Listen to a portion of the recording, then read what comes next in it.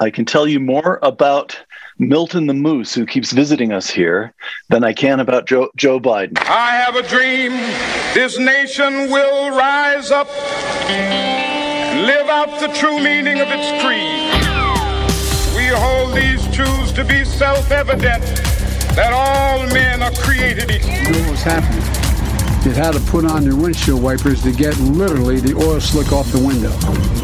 That's why I and so damn many other people I grew up have cancer. I've said it before and I'll say it again. Democracy simply doesn't work. Mr. Gorbachev, tear down this wall. It's the Ricochet Podcast with Peter Robinson and Rob Long. I'm James Lilacs. Today we talk movies with Sonny Bunch. So let's have ourselves a podcast. I can hear you! Welcome, everybody. It's the Ricochet Podcast, episode number 602. Would you like number 603? Well, that can be arranged. Join us at ricochet.com. Be part of the most stimulating conversations and community on the web and help contribute to the ongoing enterprise that is Ricochet. We've been here for an awful long time. We want to be here for an awful long time more. Elections to come, things to discuss, politics, art, sports, everything is discussed over at Ricochet. And the member feed is where people who, got a little skin in the game, as Rob said, yay, so many podcasts ago.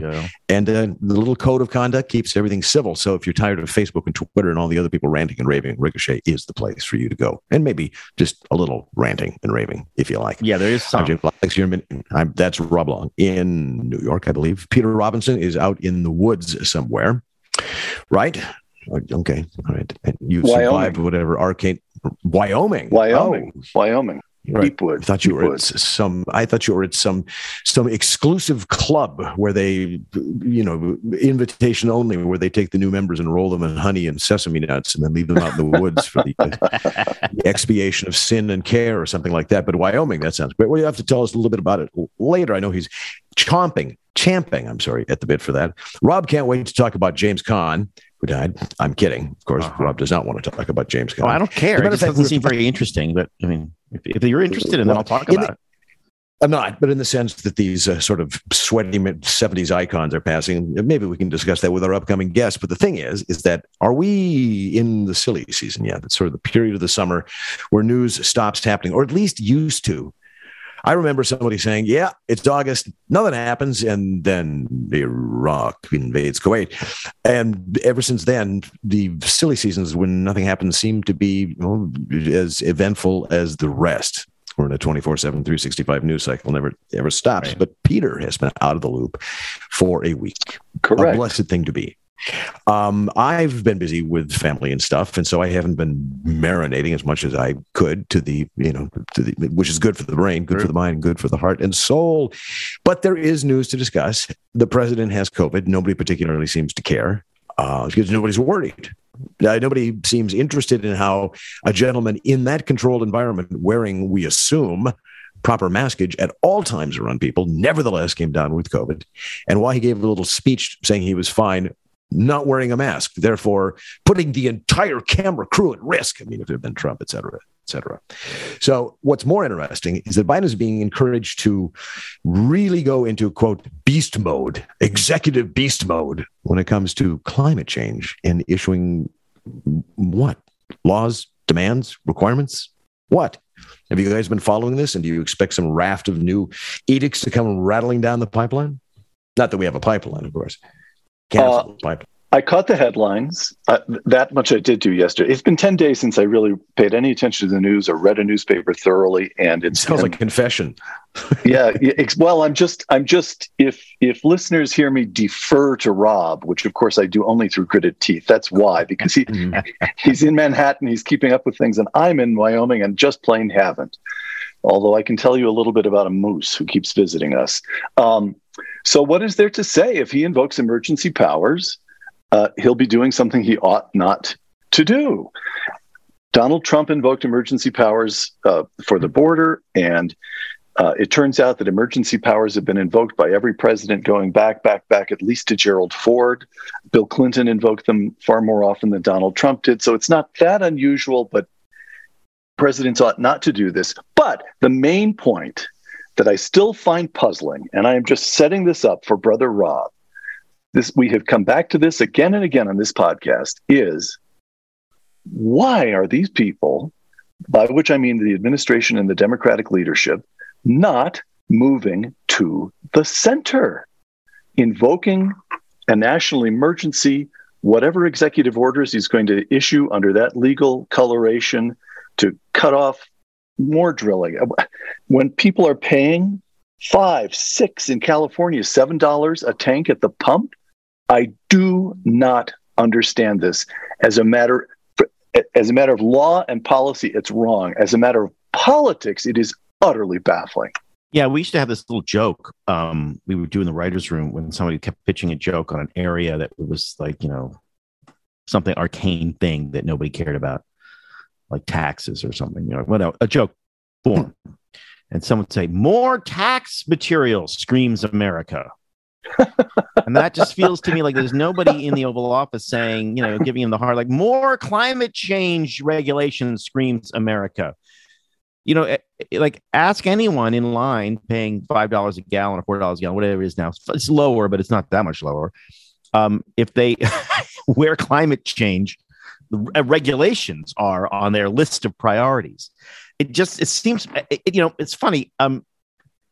I think, look, I'm a partisan in a sense, although I'm not a Republican. I'm sort of generally aligned. I think everybody went insane around the second term of the George W. Bush administration. That's kind of when I locate the true madness that beset the Democratic Party and the progressives. They just couldn't believe that John Kerry had lost. So they went insane. And I believe that this kind of derangement is still there. They just don't. They had a psychic break with America at that point, and they've not reclaimed it. And you can see, you can hear it in everything they say. You can hear it in their instincts, their political instincts. I mean, this is the Democratic Party. This is the most successful political party in the history of Earth. It was the largest political party ever. It had control for 50 years almost of the House. It's a success story in the world political history. And it's now run by people who have some kind of cognitive or psychological break with their constituents and with reality. And I find that so, and it's easier for the Republican Party to go nuts and to be filled with weirdos and crackpots because it's smaller. Why? Just smaller. Like it's just always been smaller party, right? I mean, that's one of its big challenges, but it's just always been smaller. This to me seems so strange, but it also shows you that I think my larger argument now is that the institutions in America are changing rapidly and the voters are demanding new. And one of the reasons why we have this volatility, I say this all the time and I tell me to shut up, but one of the reasons you're seeing this kind of crazy volatility in political markets, basically, right? In votes. We went from George W. Bush from Bill Clinton to George W. Bush to Barack Obama, then back to Donald Trump, then back to Joe Biden. Nancy Pelosi's been Speaker of the House, I think 10 times or something. Like we've had these rapid changes in government. And if you're one of the elites, you say that's because the people are stupid and insane. But if you're actually paying attention, you're like, no, that's the people trying to get your attention. That's a marketplace saying it's an opportunity. And the parties, both of them, I think, but especially the Democratic Party, are just seem absolutely ill-equipped. I mean, the smart thing for them to do is to fire everybody, which they can't do, and replace everybody with somebody new. No, new people couldn't do any worse. The only sense I can put on it is that the Democrats are in a state of political despair. Here's what I mean. They know they're going to lose. And what that means is that there's nobody in the party who has any defense against the left saying, well, if we're going to lose anyway, let's go for all of it right now. Mm-hmm. Let's just jam through as much of our agenda as we possibly can right now. Maybe they're behaving the way they're behaving, not because they think this is the way to the political uplands, but because they've already factored in, the markets have impounded the information, the political markets, so to speak, that the Democrats are going to lose. And they are just in this desperate, wild, unstoppable rage to jam through as much of their agenda as they possibly can right now. That makes a little bit of sense. Only a little, but they know they're not going to get it. I mean, it seems to me that all this stuff leading up to the midterms is kabuki theater. And traditionally, I don't think this is specific to this moment, but it's kabuki theater. And if you're going to do kabuki theater that people want to see. You do the kabuki theater that Bill Clinton did. Remember? I mean, I'm old, so I remember Bill Clinton ran on putting on a list of crazy things, but it still sent a signal to America that got him reelected. 100,000 cops on the street, new cops on the street. The federal government somehow paid for. I think that was fraudulent, but the fact that he said it meant something. And the school uniforms. Remember, the president of the United States stood out. Well, I'm in favor of school uniforms, and that was enough to convince the great vast middle that, okay, he's not insane. This guy seems like it's so baffling to me. It's just how a big giant, we forget that these parties are really good at doing a thing that is actually very, very hard to do. They get 60 plus million people to do something roughly on the same day, mostly, but they get 60 million people to do something. If you're the vice president of product at Procter & Gamble, and you can get 65 or 70 or 80 million people now to do a thing, and the other guy over at Unilever is getting another 60, 70, 80 million people to do one thing, roughly within a certain time frame. That's amazing. These are organizations that have operated at an extremely high level, just, operationally, I mean, not intellectually, of course, but the fact that they're just incapable of doing that suggests that, I don't know. If I was a Democrat, I'd be saying, get me out of here. Give me something new. Everyone's gone. They're all 80 anyway. The underlying philosophical precepts and beliefs of the Democratic Party used to be patriotism.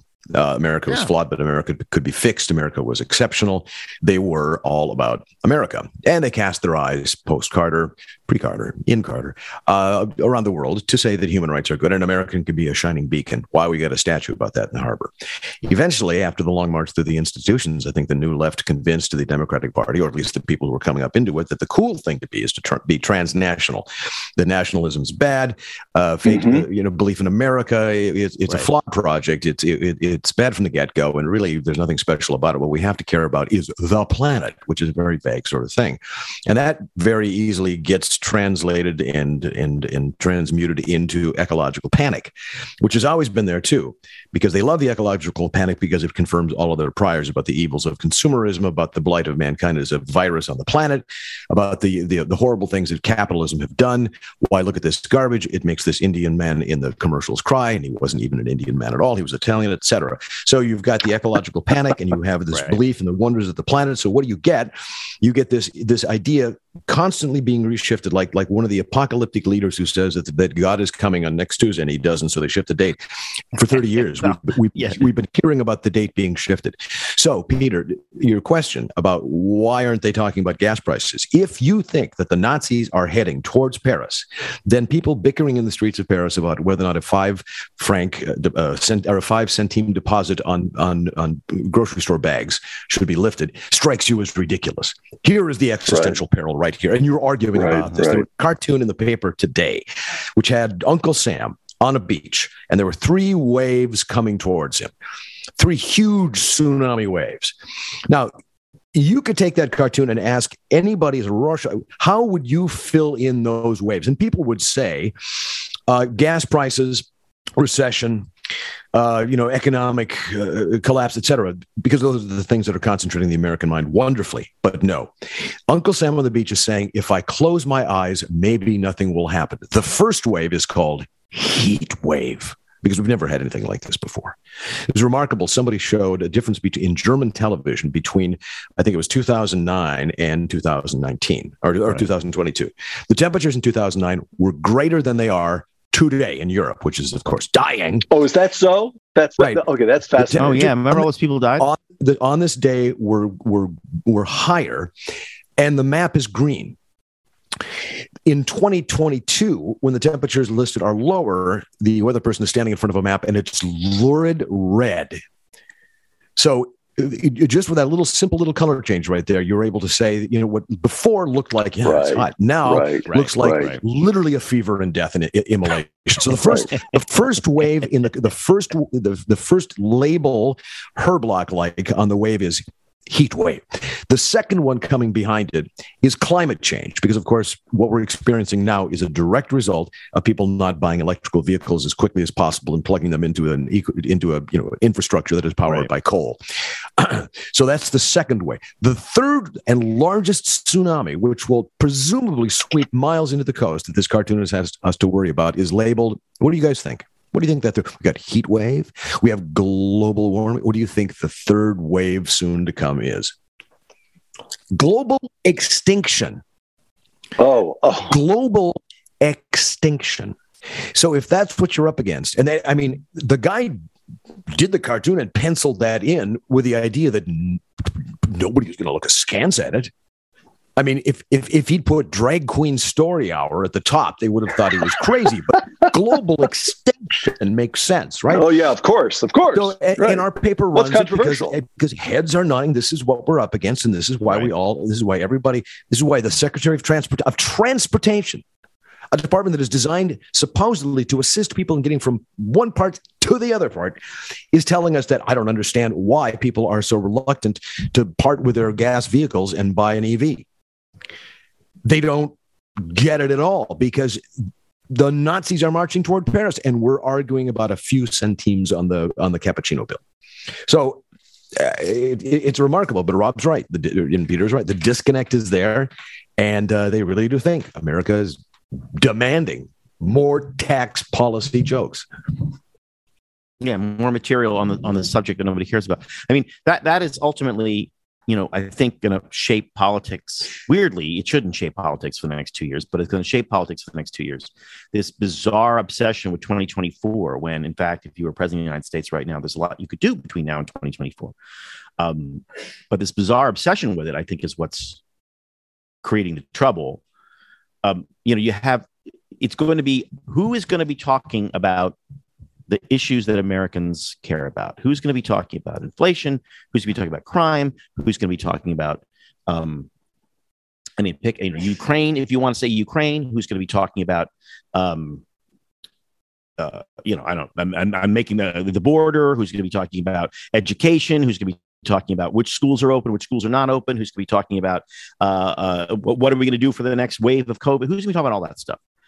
And if one party is talking about climate change and the other party is talking about the 2020 election, the American people are going to go ape, and they're going to deserve to. Yeah.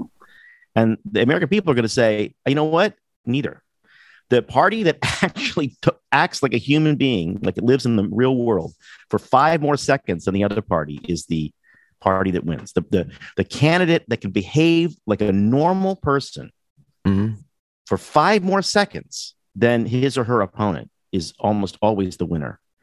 And right now, it feels to me like, I to try very, very hard not to be a fanboy for Ron DeSantis. I personally think dark horse, strong candidate for the Republicans is Mike Pence. Do you really? I really do. I really do. I really do think he's a really good politician, really good candidate. I mean, he's a lot more conservative than I am. So I disagree with him. It's not like I'm not stumping for him, but I feel like he's you watch the moves he's making, he's a pretty smart guy. And I've seen him, you watch him on the stump, you watch him in places where he's getting hostile questions and how he takes them and how he handles them. He's got a lot of skill as a politician. And certainly has a lot of skill as an administrator, which I think is a good thing. So anyway, the question is going to be like, who's answering the questions that the American people are asking?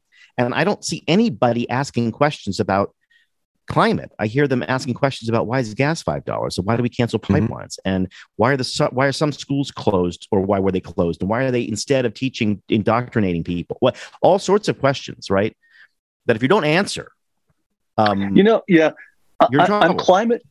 climate, if you really, this is what I think this is what James was getting at. Although James is right here, he'll tell me what he was getting at. But if you were was I that obscure in that little bit? What if you were really concerned about climate? Here's what you'd be doing: you'd be putting research money into more fracking, not less, because of course natural gas is cleaner than other forms of than oil that's dug up, and it's much cleaner than coal. And you'd want to encourage India and even China. You might even give some technology away to those countries to encourage them to move to fracking. And above all, you'd be putting research dollars into nuclear energy. Germany is now down to 6 reactors, on its way to closing all the reactors. And as a result, now that Putin has turned off the spigot of gas from Russia, Germany is now burning coal. France has 56 nuclear reactors. I just looked it up. How many nuclear accidents? As far as I can tell, 0. Of the modern countries, France has the highest. I mean, of course, it is with gritted teeth that I give the French credit for anything. But there are examples in this world of moving to forms of energy that pollute less. Okay? And yet, we know that in this country, they're not serious. The left, which preaches endlessly about climate change, actually has no interest in expanding nuclear power and is doing all it can to shut down natural gas. And that's where the James point comes in. Americans sense that the Democrats aren't serious, that what's really going on is hostility to middle-class life. And you know what? Middle-class life is still pretty hard to achieve for a lot of Americans. A second car in the garage, good schools for the kids. And when middle America senses that the Democratic Party sits in judgment on what represents an enormous achievement for family after family after family across the country, that they want to make it harder, that if they had their way, Alexandria Ocasio-Cortez and the gang would shut it down. This is not good for that party. This is just not good. Two interesting factoids that I know we have to go to a spot. One, a giant earthquake in Japan and a tsunami. When? You mean just now? No. When we had the earthquake and the tsunami, and it hit a nuclear power plant. 0 radiation leakage. Number of casualties from the power plant and radiation, 0. There were casualties. A lot of people drowned. A lot of people got hit by stuff. A lot of people died of exposure. 0 people died as a result of a gigantic tidal wave hitting that nuclear power plant. Sign of that maybe people are building nuclear power plants in a smart way. I mean, I would say, whoever built that one, build a couple for us, right? Second interesting issue, or a second interesting thing, Alexandria Ocasio-Cortez won her district. Small number of votes, she won. She won her winning margin. Weren't the working class brown people in that district? They were the white gentrifiers. You can look it up. That is who is now at the helm of the Democratic Party, and college professors essentially, and that is not a recipe for success. The people who can afford the luxury beliefs. Listen, nuclear is the modern version of the dark satanic mills, and people are afraid of it. What they want to see are those wonderful, slow-moving turbine blades. And I'm afraid that someday they're going to take North Dakota, look at it, and say, there's so much space here. We can fill North Dakota entirely with wind turbines. You know what's going to happen then? The wind is going to blow so strong in the opposite direction. The turbines will have the effect of temporarily stopping the rotation of the Earth in a contraforce. You know what that happens when gravity stops, and we all won't be able to sleep. And people will be thinking, oh my gosh, the rapture actually did happen. I should have converted. So all the people, I think, in North Dakota, when they do build that many, will just walk around with parachutes on their back in case the rotation of the Earth stops and they do fly up, because eventually, of course, you're going to have to come down. Now, when you're packing your parachute, are you thinking, boy, I wonder what the thread count is on this? No, you're thinking about the quality of the parachute. Unbelievable. Nice. Doesn't matter how many threads your sheets have. And again, don't pack your own parachute of your own bed sheets. But if you did, you'd want the best threads possible, wouldn't you? And you would if you had Boll and Branch. They use the best 100% organic cotton threads on the planet. They do that because they give a superior softness and a better night's sleep. Their sheets aren't just buttery, breathable, and impossibly soft to start with. They get softer with every wash. We have a house guest this week, and I have availed her of our classic Boll and Branch. I've heard not a peep of complaint. As a matter of fact, she rises every morning and stretches and yawns and says she has an absolutely wonderful night's sleep. So I'm here to tell you that as in every single week I have done this, my sheets are better this week than they were before. And they were great last week. Now, the signature hem sheets from Boll & Branch are bestsellers for a very good reason. You'll immediately feel the difference. And from there, the sheets will just get softer and softer with every wash because they're made with threads that are so luxurious, they're beloved by, I think we're up to 3 U.S. presidents now. And if presidents can't convince you, then check out their more than 10,000 stellar reviews. Best of all, Boll & Branch gives you a 30-night risk-free trial with free shipping and returns on all the orders. And that sounds crazy. What? They want me to send my old, my sheets back after I've used them for 30 days? Well, you can if you want to, but you won't. They're that good. Get 20% off site-wide during the annual summer event that's happening only now at bollandbranch.com. 20% off site-wide. It's the best offer of the year before the holidays, so act now. That's Boll & Branch, BOLLAND branch.com for 20% off site-wide. And we thank Boll & Branch for sponsoring this, the Ricochet Podcast. And now we welcome to the podcast Sonny Bunch, culture editor of The Bulwark, contributor to The Washington Post. His work has appeared in The Wall Street Journal, The National Review, Commentary Magazine, The Weekly Standard, and elsewhere. And of course, he's always on Twitter telling you his opinions on movies. And he's here to talk to us about summertime movie fun. You're talking to Peter Robinson, who is in Wyoming, where they watch them projected on a bed sheet, Boll & Branch probably. Rob Long, who's in New York, where they have small, cramped little theaters that are still playing The Sorrow and the Pity. And I'm here in Minneapolis, where we have large, huge, wonderful theaters with great sound that undoes your lower back muscles and IMAX and the rest of it. So you got the full panoply here. But theaters, Sonny, we were told a couple of years ago the pandemic was going to just slay the entire industry. AMC had that little kerfluffle with their stock and the rest of it. They were closing. The industry was reeling. How's it doing now? And welcome, by the way. Thank you. Thank you for having me on. To get the full range, I'm in Texas, the home of the Draft House, the Alamo Draft House, right. Which is a wonderful place to go see movies. Theaters have, theaters are not back to 2019 levels, 2018 levels. I think it's fair to say that they will likely never recover quite to that level. But that being said, the top of the theatrical experience has basically come back full force. Movies like Top Gun Maverick, which has made $600 million. It's in the top 10 domestic all time right now. Spider-Man No Way Home made $800 million domestic. The MCU style movies are still putting people in theaters. And the real softness in the market is in that $100 to $250 million range. Those are the movies that have been slower to come back, haven't been filling seats as well. Partly that's just a product problem. I mean, there's 30% fewer films that will be released this year. There's less stuff in theaters.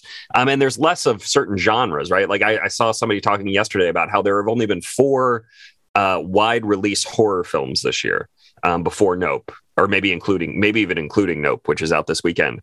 Those are the sorts of movies that they cost $15 million to make. They make $70-80 million. They help keep theaters kind of full. The studios make a decent amount of money on them, and they just don't exist right now in terms of what's in theaters. So I think until we see a wider range of stuff coming back, and that kind of mid-market movie really hitting its stride again, theaters are still going to be, down. That said, if theaters come back to 80% of the 2019 box office this year, or 70% or so, that's a good comeback. I mean, that's not bad.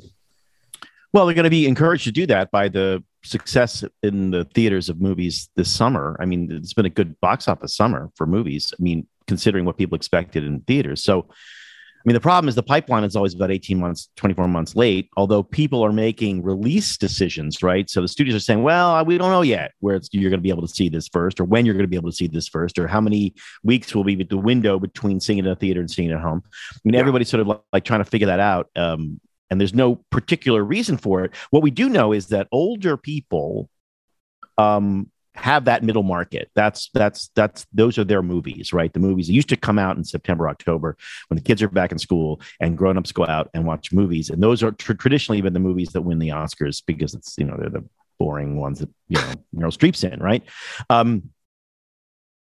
Those seem to be gone. I don't know where the cases for those right now. I mean, if you're, everybody, all these streamers are facing headwinds, right? The ones that are ad supported are facing headwinds. The ones that are subscriber supported are facing headwinds. Everybody's so like the consumer's feeling a little pinched. They don't really want to pay $200 a month for stuff they're not watching. So there's going to be a shakedown there. Is that going to? I mean, traditionally, as somebody who's worked in that business, every time streaming stumbles, people in the old OG types think, yeah. And every time the big box office or broadcast network stumbles, people in the streaming and sort of more premium space think, yeah. But isn't it like possible that both of them are going to have trouble? And then I don't know. And the rest of America is going to say, yeah, or what? Totally. If you look at Netflix's subscriber numbers, Netflix lost subscribers for the second quarter in a row. Not as many as they thought, though. Not as many as they thought. So they had projected losing 2 million subscribers. I think they only lost just under 1 million. So, it's a big win. We only lost 900,000 subscribers. And, they have 220 million subscribers or whatever. So they can afford to take the occasional beating like that. The issue for consumers, from a consumer point of view, the thing that consumers are confused about is what is going to be where and when. So when you have a movie like The Black Phone, right, which is a relatively big hit, it's a horror film, cost $20 million to make. I think it's grossed $67 or $70 million, something like that, domestically so far. Big hit, but it also winds up on Peacock.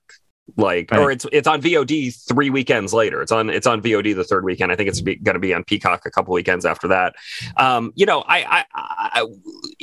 For a bigger example of this, look at what is happening with the MCU and Disney Plus. Right, Disney Plus basically says we're going to have all of our big movies on Disney Plus within 6 weeks, 7 weeks.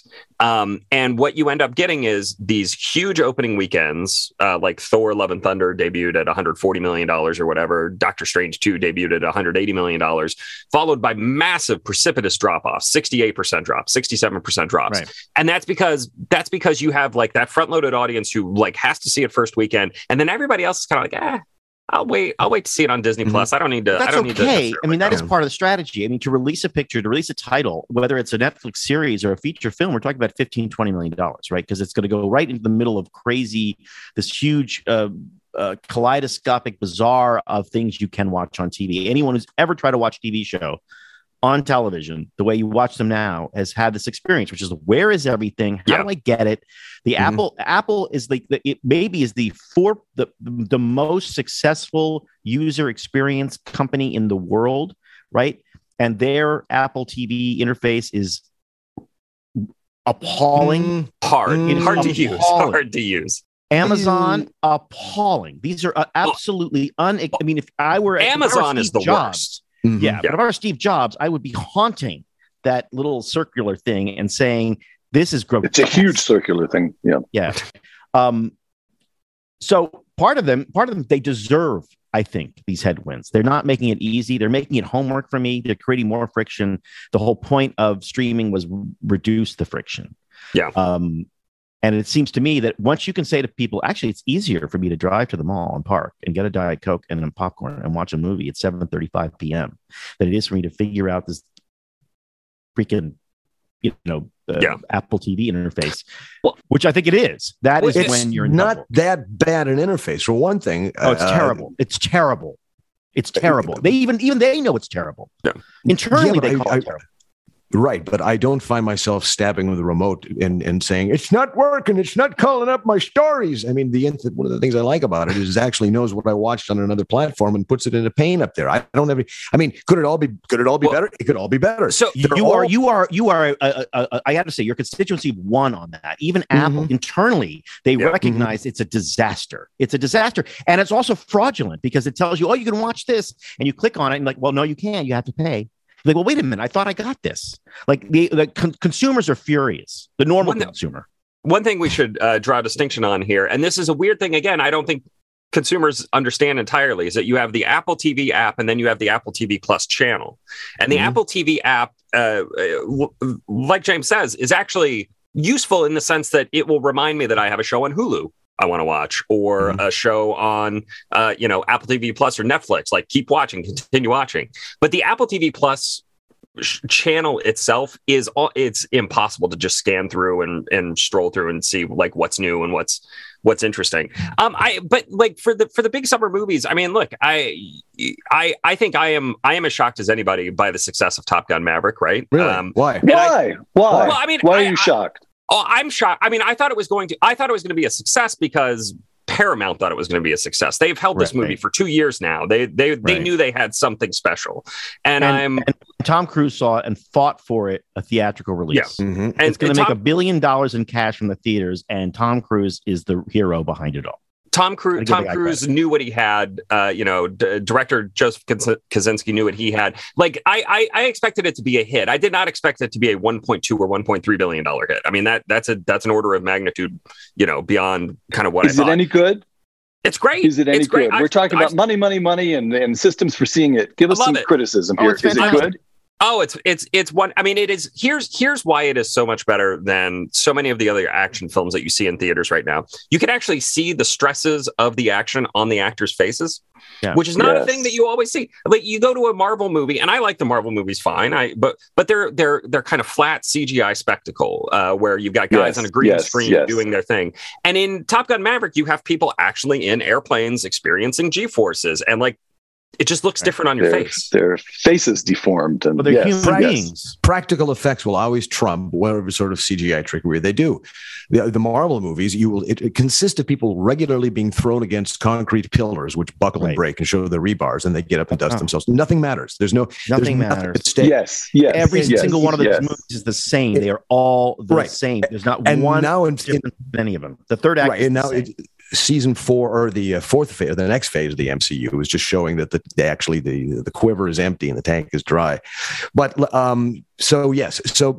Peter wanted you to criticize Top Gun. He wanted you to find some fault with it because So let me, Sonny. I sort of agree that Top Gun is great. I agree that Top Gun is great. I mean, I just enjoyed it. But let me try tossing 2 criticisms at you and see what you do with them. And Rob, you're not allowed to say, "Oh, that's old man stuff." You got to take these, or at least Sonny has to pretend to take them seriously. One is that Tom Cruise, as a fighter pilot, is preposterous. The man is turning 60 this year. He was 57, 58 when they were shooting the show. They're very vague about his age. There is no way in which anyone close to Tom Cruise's age would ever be permitted to climb into a cockpit of an F-18. Item 1. Item 2. Ed Harris is correct at the beginning of the movie, and he undermines the entire venture. And what Ed Harris says is, listen, pal, to Tom Cruise, we don't need your kind anymore. Drones will handle all of this. And then, as we're seeing the final third of the movie set up, as Tom Cruise and his squad of F-18 pilots are flying to the attack point, what do we see? We see cruise missiles speed past them and with astounding accuracy take out the runway and the airplanes and so forth of the enemy airbase. And at some point you say to yourself, wait a minute, why do we need crews in the air? Why don't we just have those crews? Okay, so what I'm saying is that the central premise that Tom Cruise is actually still young enough to play that role is preposterous, and that the plot, it's one of those movies where when you step out of the theater into the sunshine, the plot begins to wobble pretty quickly. What are you talking about? Ed Harris undermined it from the very get-go. I do not wish to hear from Mr. Long. Wish to hear from Mr. Bunch. Insanity, Peter. I do not wish to hear from Mr. Long. He's a movie star. Right, movie stars can do whatever they want. Well, this is I'll rebut. Wait a minute, we're just talking about the reality of Top Gun, that you see gravity. Gravity affects people as they age. The reality. Oh, that's what I want to do in the summer. Is go and sit in a theater and see reality. I got reality for free, Peter. Wait, now you're arguing for Marvel. Go ahead, Sonny. I'll rebut point number 1 by saying this. Did you see Cry Macho, the Clint Eastwood movie? Mm-hmm. So in Cry Macho, Clint Eastwood, who's about 90 when this was shot, I think, is seen riding a horse. Yeah, he's old. Look, I love Clint Eastwood, old man.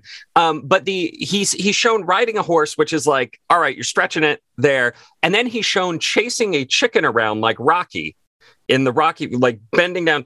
And that's the most ridiculous as if his thing joints actually still work I've ever seen. So that is an example of a movie star aging out of a role before he should have shot it. I do not think the same thing is applicable to Tom Cruise here. I mean, did you see the beach scene? The abs, he's got the arms and the back, and he's fine. He's fine. To the second but point, Sonny, just to interrupt and see what you think about this. We are in an age of movies that have old guys doing justice things. Tom Cruise is very young, but we've got Jeff Bridges, who literally had cancer and COVID, who is then shown in The Old Man strangling a 22-year-old former Marine back of a car, and we buy it. We do. Liam Neeson in his 47 Taken roles. The Highwaymen, I think, which had what was that? Matthew McConaughey? You know the movie about Kevin Costner and Woody Harrelson. Yeah.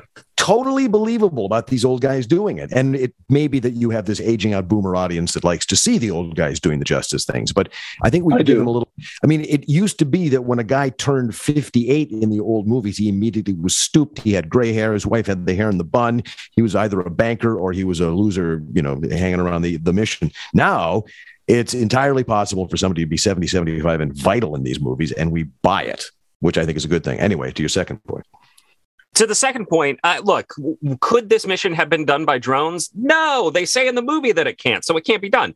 But secondly, you're a believer. It's also because the movie itself is a metaphor for the idea of the star-driven property, right? It's about Tom Cruise being better than Marvel CGI. It's about the idea that you need the person driving the thing instead of the IP driving the thing. And the third possible explanation for all this, of course, is that he dies. Yeah, and this is all his purgatory / death dream, where he is reliving his. I've heard your crackpot theory on that. It's a good theory, Rob. It's not a crackpot theory. No, this movie's gonna make $1 billion. It's already made $1 billion. It's like 1.2. I mean, domestically, right? It's gonna get $1 billion. Come on, let's give it that. It's gonna get really close. Okay, the biggest movie Rob, ever. Do you believe that the old man in the Pixar movie Up actually tied a lot of balloons to his house and went off?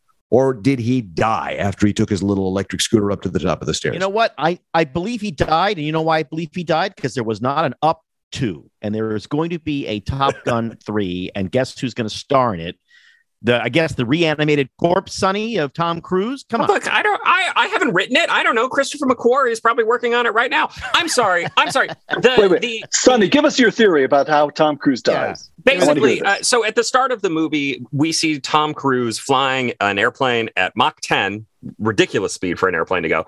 And then the airplane explodes, and supposedly he ejects and, winds up in some small city. And he's like, hey, where am I?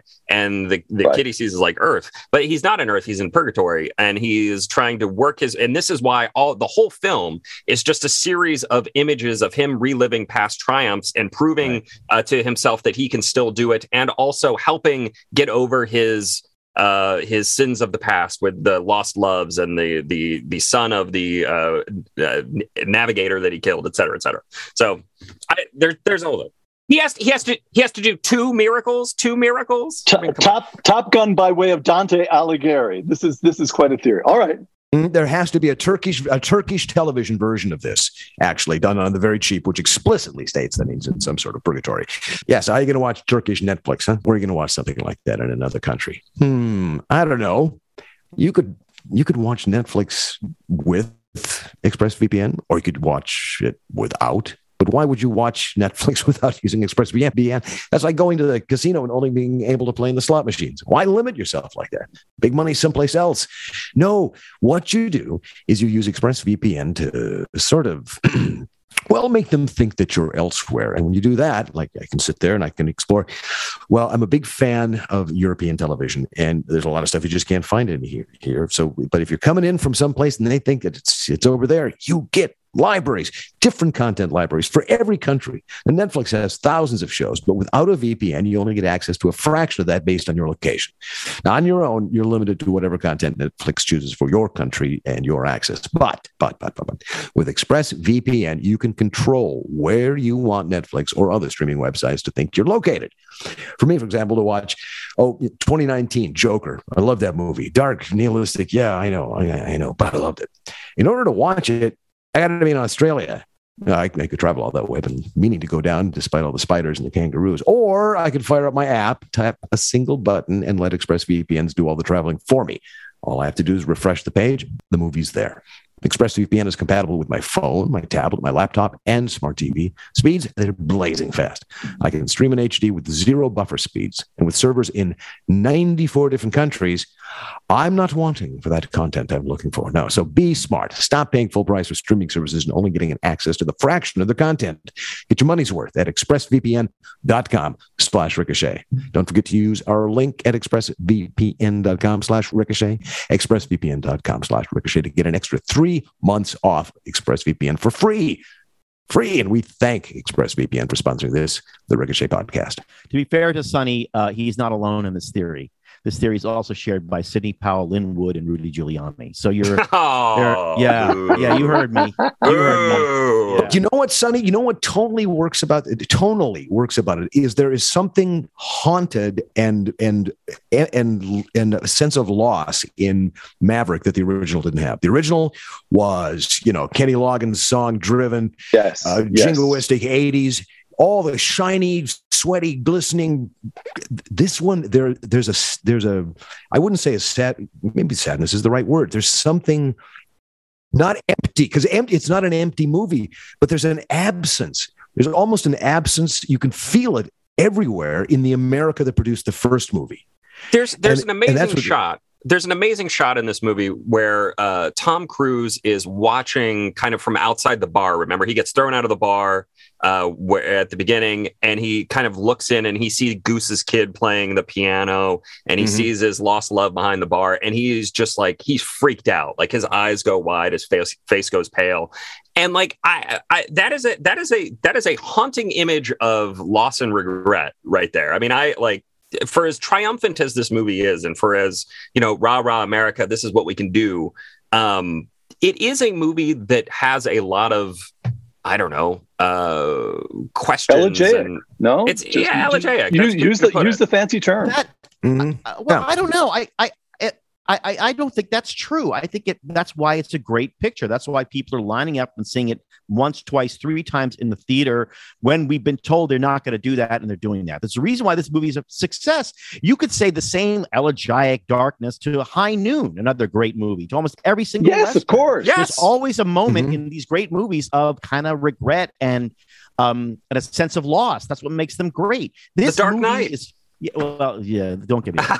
This movie is scratching an itch that Americans want scratch, which is that America is a great country, and we should be optimistic about it instead of the sour, taciturn darkness that we seem to be getting from both parties in Washington. We should. Rob's mad because he tried to reboot Electro Glide in Blue, and the studio just wouldn't buy it. I would love to do that, by the way. This is a great moment for Patriots. Yeah, maybe. No, for sure. So on this elegiac, sorry, this is interesting to me. I have one more question, one more thought. This is, again, I direct this to Sonny, and Rob is going to come in and say, by the way, have you noticed the whole drift of this conversation, Sonny, that Rob Long, whose business card reads artiste, Rob Long keeps saying, stop with your fancy terms. The thing made $1 billion. It's great. Just stop. Count the money. Count the money. My business card does not say artiste. It says the opposite. I don't know what it is, but it's like, I've been in show business for 32 years. Let me tell you that when a successful thing happens, the smart thing to do is to pay attention to why people love it. I agree. I actually totally agree with that. I think there's something to be said for trusting the audience on something like this. So how much of Top Gun is a certain kind of, I'm going to use the word again, even though Rob dislikes it, the elegiac, a sweet kind of a sweet elegiac rather than a dark or disturbing elegiac quality? How much of that is just because of what we happen to bring to it? For example, I called up on Google images of the other stars from the 36-year-old Top Gun. And let me put it this way.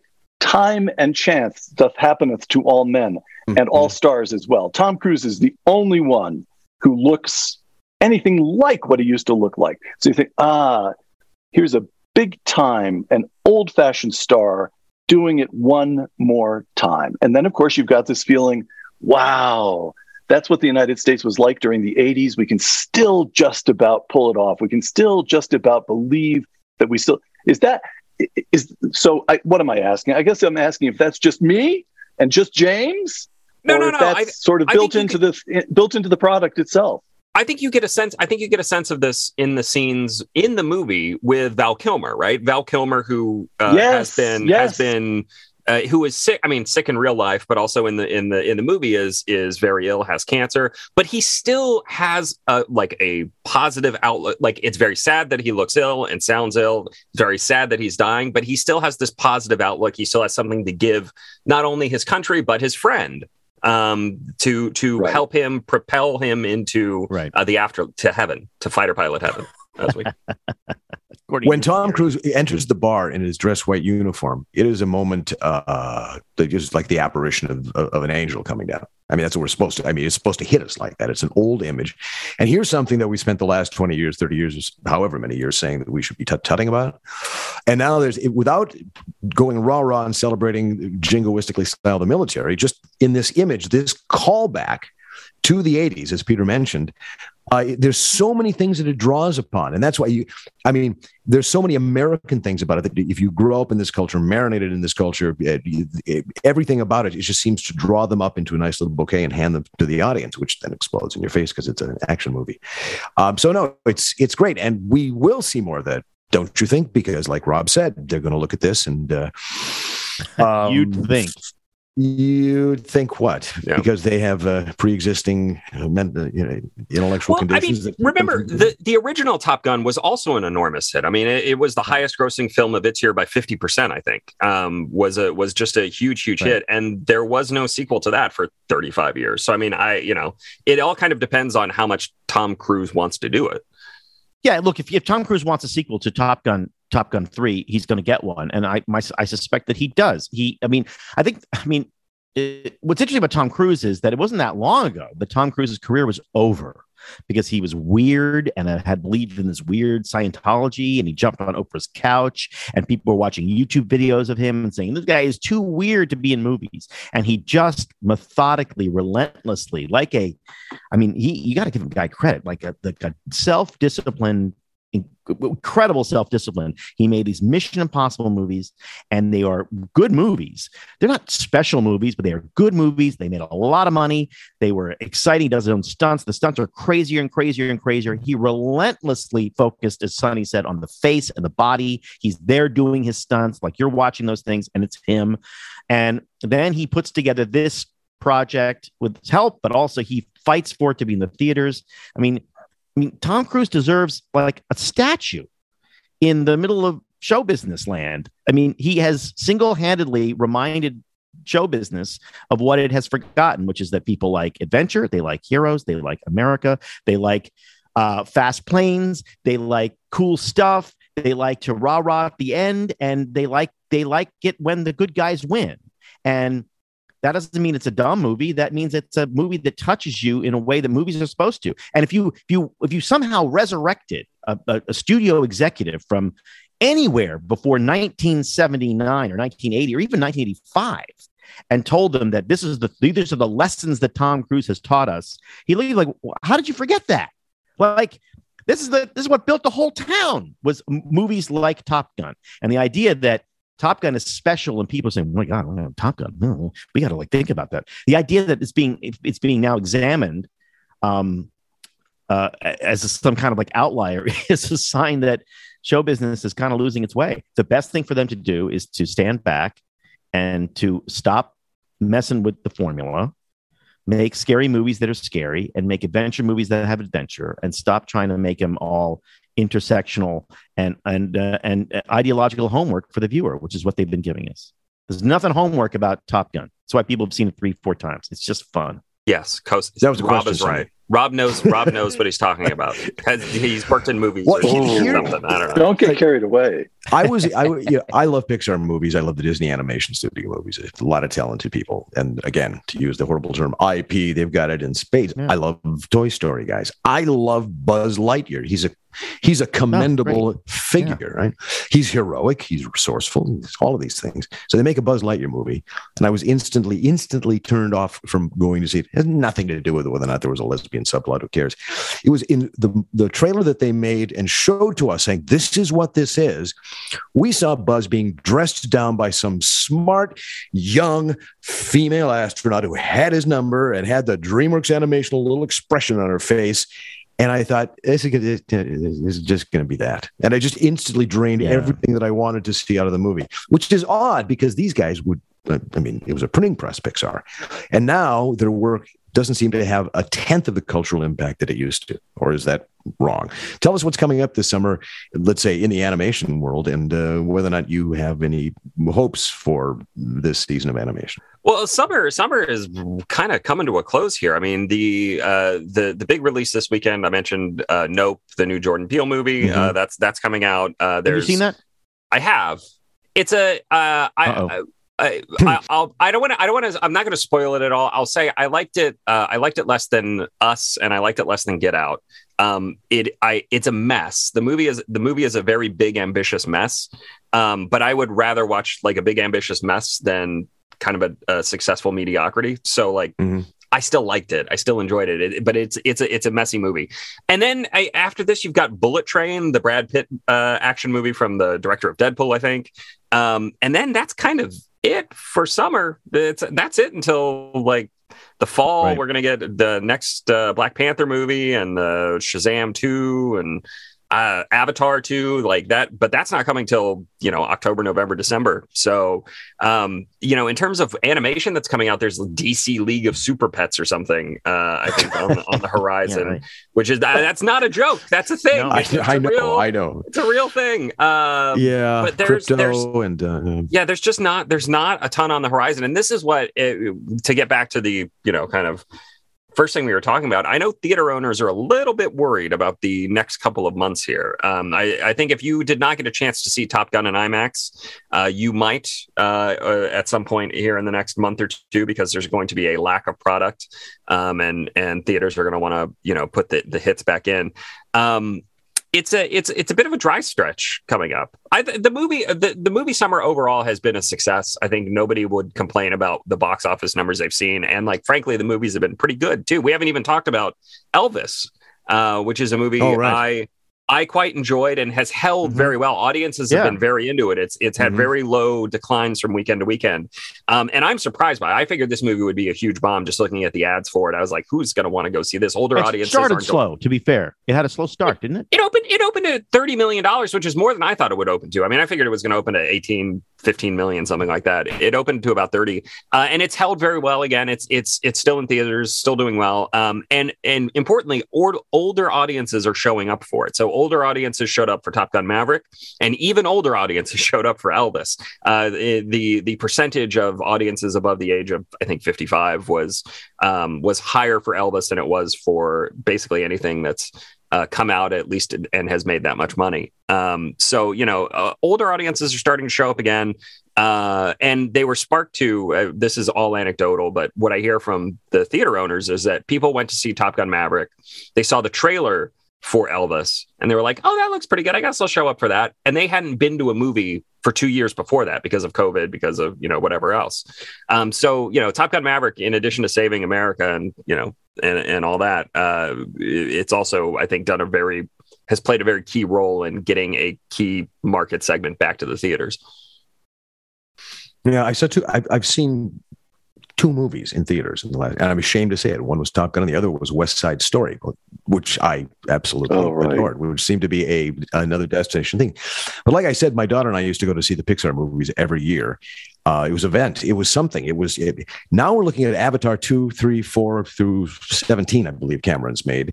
And we're expecting that to make a lot of money, are we? Are we expecting it to have any sort of spin-off cultural impact whatsoever? I mean, the movie that made the most money, not even adjusted for inflation, nobody quotes it. Nobody talks about it. Nobody even knows what it's about, except for some guy on this planet with a bunch of, anthropomorphic Jar Jars walking around with big eyes. But apparently it looks great. But what do you think it's going to do? Well, I mean, I can't. I mean, I'm loath to say, creatively how successful it will be. And business-wise, the place that's going to be the most successful is China. I mean, the reason these movies are being made is because they're going to make $500-600 million in China, assuming China's not still on, extreme COVID lockdown in Shanghai or wherever. So like that's kind of why those movies are made. I mean, they're just going to be enormous hits. Avatar came out at a very weird time because Avatar is the first and arguably the only real huge artistic and commercial success of the 3D boom from the late aughts, early 10s, right? Like it is a movie that really needed to be experienced. One of the few movies that needed to be experienced in IMAX and succeeded as an IMAX, 3D spectacle, right? Will it? I don't think it's going to do quite as well this time around, but I think we are underselling the permanence of Avatar, which I know it's like everybody likes to joke. Nobody can remember the name of the main character. What are these blue alien guys running around? It's Dances with Wolves, but a search for unobtainium, right? That said, people went bonkers for this movie when it came out. It was a cultural phenomenon. People were, I was looking back at some of the stories. People were committing suicide because they could never go to the Na'vi planet. It was a crazy time. I don't know that we'll have that sort of thing again. And again, because people have gotten a lot more emotionally balanced, more stable, a lot more work through its issues for sure.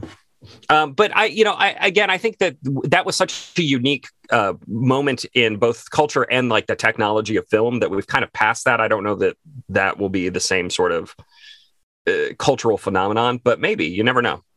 We'll see. Sonny, we got to let you go. And it's been great. We'd like to have you on again and again and again because your stuff, you're fun to talk to. And of course, we read them on Twitter, elsewhere in print and in digital publications. And Sonny Bunch, thanks for joining us today. What's the temperature in Dallas right now?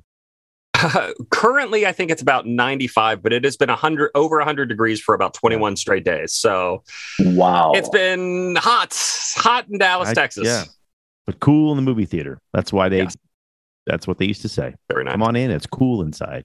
All right, have a great day. Regards to Texas. Yep. Totally wrong about your Avatar. I mean, your Top Gun theory, but I'm not wrong about anything. Right about everything. Take it outside, boys. Take it outside. Take it outside. No, he's never wrong. We had 100-degree weather here in Minneapolis, and that's when our air conditioning went out. Brutal, miserable. But I assume, of course, yes, I know. And of course, they wouldn't come and fix it because it was too hot upstairs in the attic to fix it. But eventually they did when it cooled down, and I didn't need it as much anymore. I imagine that it'll be hot in Austin, but it's going to be even, what are the temps in Austin in September? He said, throwing Rob an easy segue. They are, in fact, very hot. They are hot, but I don't think, certainly not in the hundreds. But speaking of Austin, Ricochet is excited to be a media partner with the Texas Tribune Festival, which is taking place September 22 through 24 in Austin. We're going to have an announcement soon on some of your favorite Ricochet stars who will be there. Stay tuned on that front. And if you'd like to attend the event yourself, we have a special discount code for a one-time 15% discount off one general admission ticket. Just go to TribFest, TRIBfest.org, and enter the code Ricochet15 in the promo code box located at the bottom of the registration widget and click apply. We'll have this information on the member feed for sure. We hope to see you there. Again, this is part of our, following the lead of Joe Biden, we're not going to get worried about COVID, just like Joe Biden. So, and because Ricochet spans the globe, it's not the only meetup. It's not the only. No, of course, we have a meetup in an obscure town you may have heard of called Milwaukee, Wisconsin. The meetup is July 29 through 31, and again, we have a lot of meetups, so it's hard to keep track of them all. You got to stay in touch with it on the member feed, but we know the place. That's next weekend. So next weekend in Milwaukee, our very own Matt Balzer has coordinated with members for a ton of fun in the Badger State. Wisconsin is the Badger State. So if you're a Ricochet member in the area, be sure to check out the Ricochet Meetup group or email support@Ricochet for details. But again, Ricochet Meetup group from the member feed. If you're not a member, this is the perfect time to become a member. This weekend in Wisconsin, early autumn, maybe the first day of autumn, September 22nd in Austin. It is just the beginning. We are gathering IRL. Great. Well, now that people have endured all that wonderful self-promotional stuff, we have to give them something before we go out. We just can't end there. So, Peter, you've been out of the loop, you said, for a week, but surely some news has penetrated up to your cabin. Surely you heard that there was an Indiana man who killed a mass shooter or a prospective mass shooter at a mall. This is everything we're told doesn't happen, right? That somebody who is packing actually takes out the guy who's there to commit mass mayhem. We're told that this doesn't happen. Oh, this is a story that ended the right way, sort of. It did. And everybody got mad at him and pointed out that he shouldn't have had the gun in the first place because the mall bans guns. As you could say happened, was applied to the shooter as well. But that story apparently doesn't have any traction with either of the two of you. Well, we have a stabbing in New York, right, Rob? That's practically your backyard, right? Because I know the people of New York City have great empathy and love and connection to the people upstate, right? Yeah, you guy. Well, a gubernatorial candidate was stabbed, and all you really need to know is that he's okay. But the other thing you need to know is that the guy who stabbed him walked out of was charged with misdemeanor assault or something, and then walked out of jail. That's really, that's that how I didn't get. We run it. In California, I read about a couple of guys who had apparently imported enough fentanyl to kill every person on the planet. And they posted bail and walked. They're out. They're gone. They didn't show up for their hearing again, so they're now asking us to locate them. There was a NASCAR driver who was killed at a gas station by a man, it turns out, who had been let out, who hadn't paid for his crimes as he had. We hear the stories every day. We hear them here. Yes, you can ask Peter. Well, I do have a story. I have a Wyoming story. It has nothing to do with politics. That's what I have wished all my life, which is getting to be a while now, to see a moose in the wild. Last time I was in Wyoming in the winter, somebody pointed out off in the trees that there was a moose there, and you could sort of see a shape moving. And I thought, okay, well, if I have to, that's one I can tick off the bucket list. But I hadn't really seen it. And 2 days ago, in the afternoon, a moose, a big bull moose, walked up to just outside my bedroom and looked at the window and then lay down and chewed his cud and sniffed and stayed there for the whole afternoon.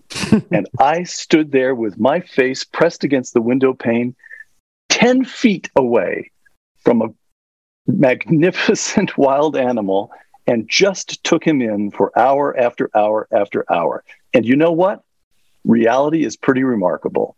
That moose was beautiful and strange all at the same time.